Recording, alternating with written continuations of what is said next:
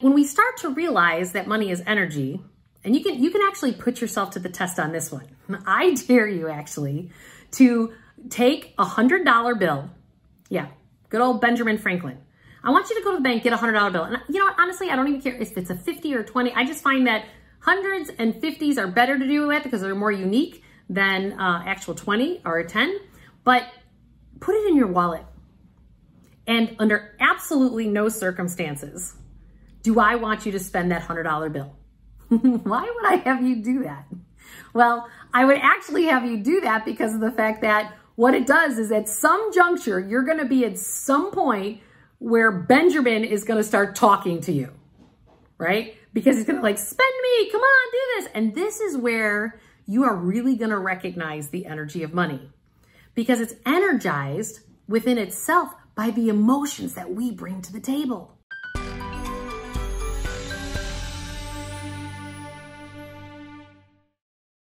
Hey everybody, did you know that the money, the cash in your pocket is actually energy? So are your credit cards. Meaning, let's just say at the holiday time, you actually decide that you're gonna spend all this money for the holidays and then think about it. Most often, so many people in January have what we call a spending hangover. Why is that? Because money is energy, and if you don't have the money, which you've energized into buying all these gifts, that you now in January have to pay for, that you don't have the money in the bank to actually pay for it, you've now created this thing that I call your financial past, which is your debt, which gives you a lack of freedom in your life. And when we start to realize that money is energy, and you can actually put yourself to the test on this one. I dare you actually to take a $100 bill. Yeah, good old Benjamin Franklin. I want you to go to the bank, get a $100 bill. And you know what, honestly, I don't even care if it's a 50 or 20. I just find that hundreds and 50s are better to do with because they're more unique than actual 20 or a 10. But put it in your wallet. And under absolutely no circumstances do I want you to spend that $100 bill. Why would I have you do that? Well, I would actually have you do that because of the fact that what it does is at some juncture, you're going to be at some point where Benjamin is going to start talking to you, right? Because he's going to like, spend me, come on, do this. And this is where you are really going to recognize the energy of money because it's energized within itself by the emotions that we bring to the table. And so if you feel like you have a lack of money, then you're like jonesing like a crack addict to like spend it because you're like, well, I have the cash. Why can I not do it? So just know that most often people wind up spending the $100 bill eventually because you're building this muscle to actually learn to hold the energy of money in abundance as opposed to holding money in a state of scarcity. So when we come from communities and households that we grew up in where there was any financial struggle or if there was debt or job layoffs, anything of that nature, or parents fought about money, this hardwires our subconscious brain into that the energy of money is that of being a victim and that of being scarcity.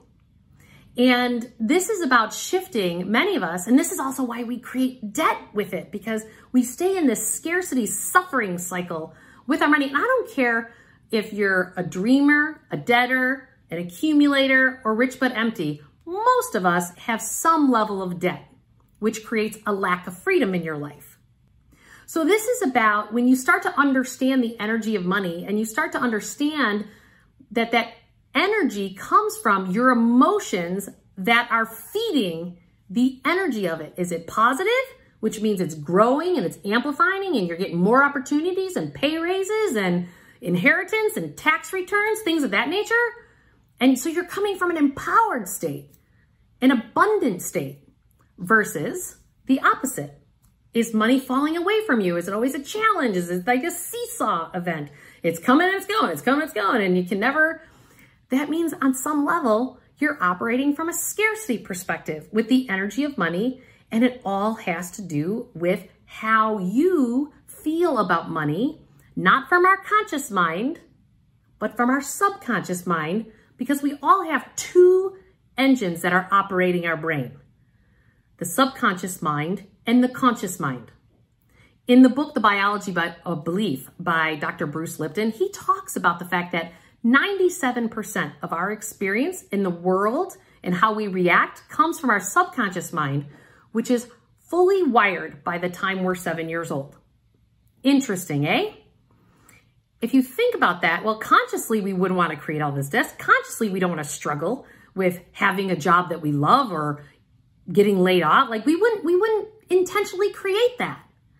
So we have to understand what's the engine that is driving the train. And you can either choose to have a train wreck or a bullet speed fast train that leads to lots of abundance and an empowered state versus the scarcity and the victim side. Debt versus accumulated wealth. And our cash flows are right here in the middle, right in the flow, right in the present moment. So remember, it's important for you to consider what is your energy of money that you are bringing to the table, because that is creating your tomorrow. See you soon.